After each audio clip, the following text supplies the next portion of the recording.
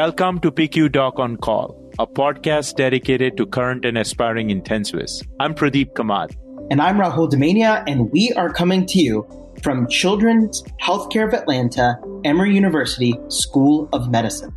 Welcome to our episode of a 15-month-old girl with respiratory distress and upper respiratory tract infection.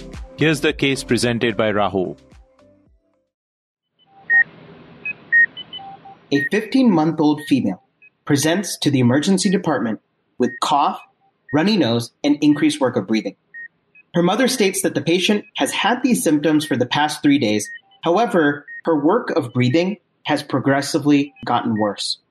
The patient has had 2 fevers during this course, with the highest being 101 degrees Fahrenheit. She says that her 3-year-old cousin, who she visited for the holidays, had similar symptoms. Mother notes decreased oral intake as well as wet diapers. And the patient presented to the emergency department with the following vital signs: temperature of 38.5 centigrade, heart rate of 155, blood pressure 70/80 with a mean arterial pressure of 50, respiratory rate of 48, and pulse ox 92% on room air. The patient on exam was noted to be tachypnic with abdominal retractions, grunting, and nasal flaring. The patient was nasally suctioned and initiated on 12 liters, 40% of high-flow nasal cannula. The patient was then transferred to the pediatric ICU for further management. So Pradeep, can you help summarize some key portions of this case? This patient has increased work of breathing, indicating respiratory distress. She has a prodrome of symptoms that worsened prior to presentation. She also has a sick contact, all of which bring up the concern for acute respiratory distress or failure requiring non-invasive positive pressure ventilation in the form of high-flow nasal cannula. So let's transition into some history and physical exam components of this case. Rahul, what are some of the key features in this child who presents with respiratory distress and upper respiratory tract infection symptoms? So Pradeep, this is a pretty mundane case. But what I do want to bring up is the diagnosis of bronchiolitis. Usually children under the age of 2 with bronchiolitis will present with cough, respiratory distress, and crackles on lung exam. The crackles actually indicate atelectatic alveoli that are filled with fluid, which occurs due to the inflammatory process in the lung that is triggered by the respiratory viruses. Respiratory distress, increased work of breathing, increased respiratory rate, and issues with oxygenation can all occur rapidly and can be intermittent, especially when children are going to be crying, coughing, or are agitated. Excellent. Rahul, are there some red flag symptoms on physical exam in this child with acute respiratory distress, which you could highlight to our audience? Absolutely.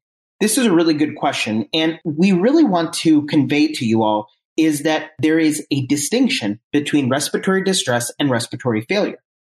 Children with respiratory failure, in our case, may have issues with oxygenation or ventilation, as well as increased work of breathing that necessitates higher levels of respiratory support, in this case being high-flow nasal cannula. So if we look at a 2003 Journal of Pediatrics study, infants who were most severely affected with bronchiolitis had the following risk factors.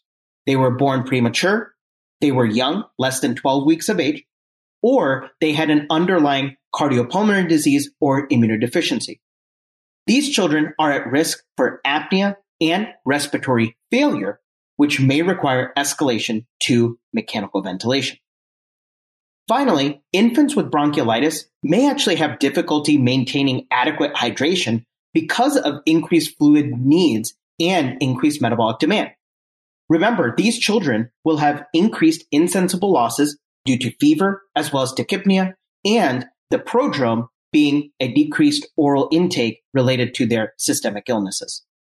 To continue with our case, the patient's labs were consistent with mild hypernatremia. She had a sodium of 149.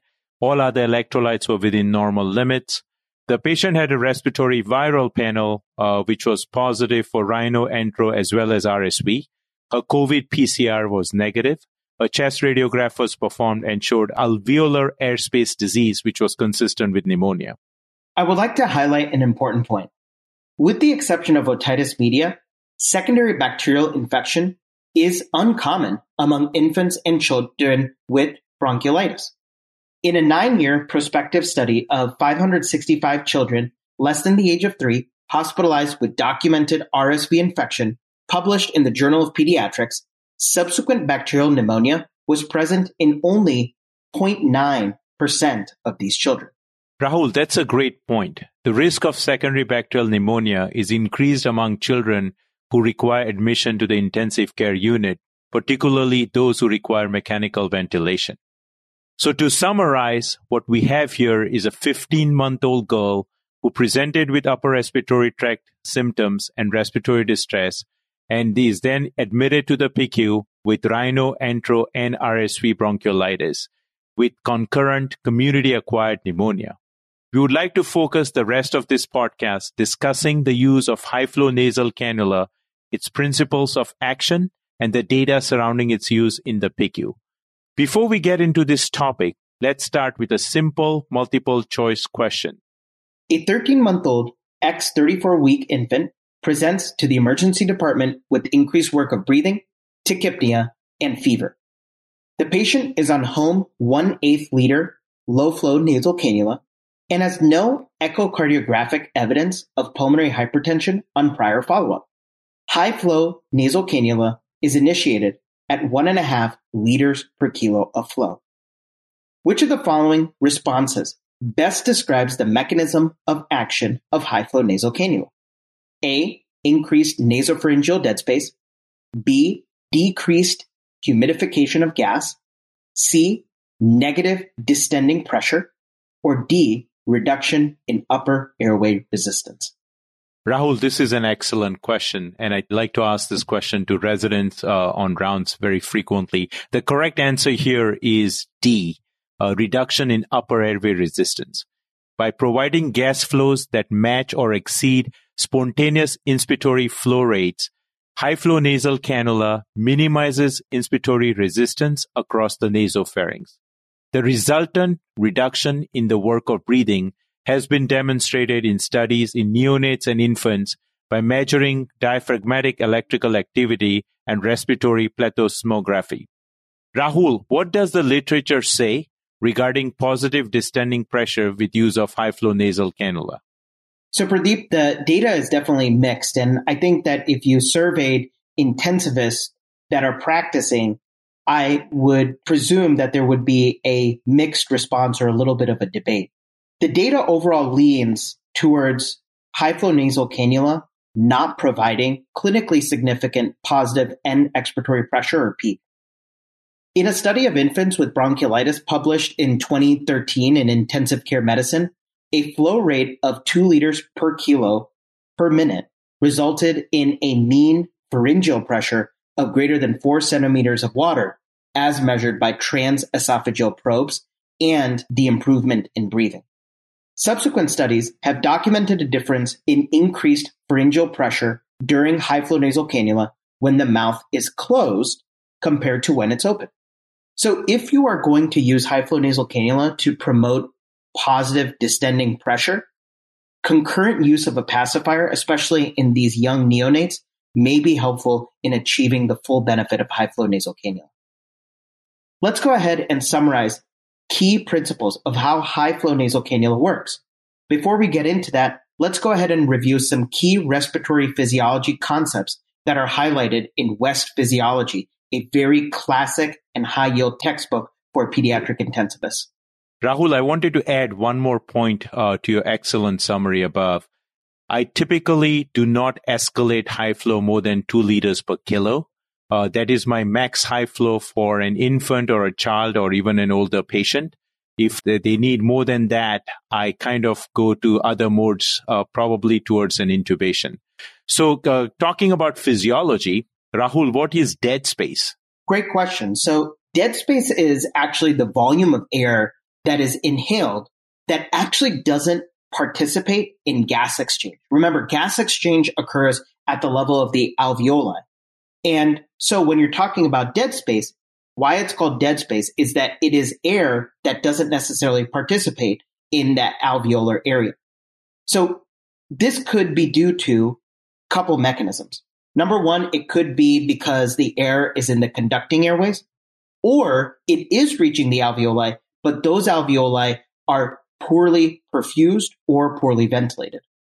Basically, dead space means that not all air in each breath is available for exchange of oxygen and carbon dioxide. So what high flow does is it creates a washout of nasopharyngeal dead space.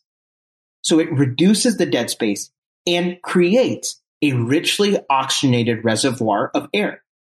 This reserve in the upper airway is what the patient draws from with each breath, minimizing the entrainment of room air and also decreasing the amount of CO2 in the anatomic zone of the respiratory tree.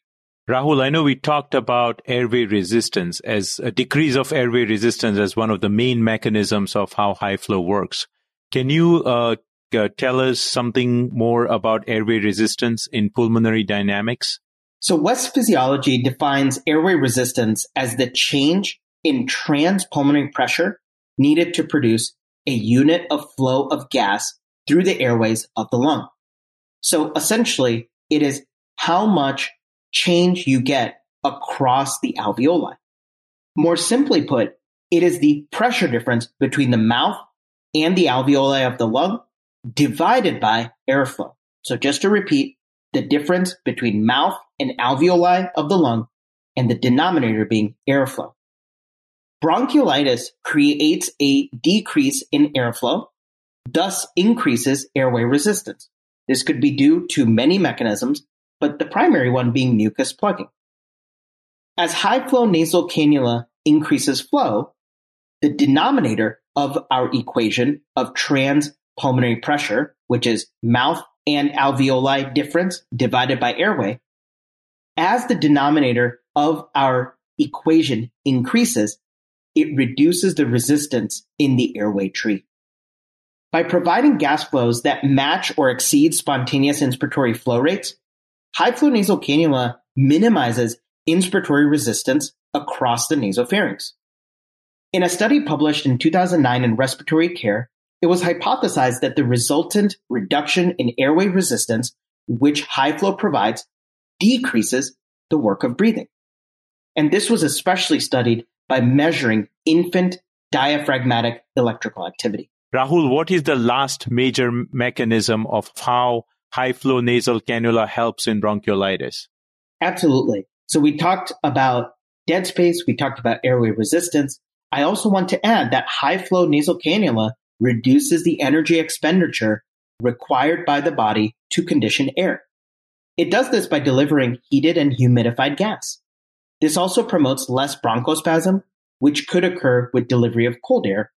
So Pradeep, in your experience, what are disease states we see in the PICU that are most amenable to high flow nasal cannula therapy? Rahul, that's an excellent question. There are a lot of disease conditions in the PICU for which we can use high flow nasal cannula. This include bronchiolitis, asthma, tracheomalacia, apneic oxygenation prior to intubation. So a lot of these disease conditions will definitely respond to high flow nasal cannula. In these patients, I would recommend that providers start the high flow nasal cannula and then ensure very close monitoring and frequent reassessments in order to ensure response, as well as the need to escalate respiratory support. And like I have said before, if the patient is needing more than 2 liters per kilo of high flow nasal cannula, that is the max flow we can give, and we need to think of something else. Absolutely. And I think that that is a threshold in which the use of high flow nasal cannula may be futile and may actually delay escalation in respiratory support. And so this is a key take home for this episode, that high flow nasal cannula should not delay advanced airway management in a patient deemed to require immediate endotracheal intubation. This may include patients with acutely impaired mental status, risk of aspiration, or other need for airway protection. Rahul, thank you for highlighting this. High flow nasal cannula should definitely be avoided in patients who have facial anomalies that preclude appropriate nasal cannula placement, like choanal atresia.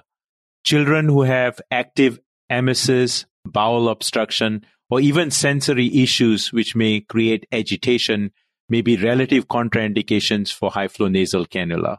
Lastly, I would also not delay escalation in invasive respiratory support if patient does not have significant change in hemodynamics, such as a decrease in heart rate or oxygenation parameters, especially within 2 to 4 hours after the initiation of high-flow nasal cannula therapy.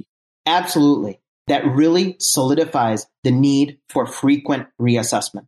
Finally, high-flow nasal cannula therapy is also considered an aerosol-generating procedure. Thus, appropriate infection control precautions are required when it is being administered to patients with unknown or positive COVID-19. This concludes our episode on bronchiolitis and mainly the use of high-flow nasal cannula. We hope you found value in a short, case-based podcast. We welcome you to share your feedback, subscribe, and place a review on our podcast. Please visit our website, pqdoconcall.org, which showcases our episodes as well as our Doc on Call management cards. PQ Doc on Call is hosted by me, Pradeep Kamath, and my co-host, Dr. Rahul Dimania. Stay tuned for our next episode. Thank you.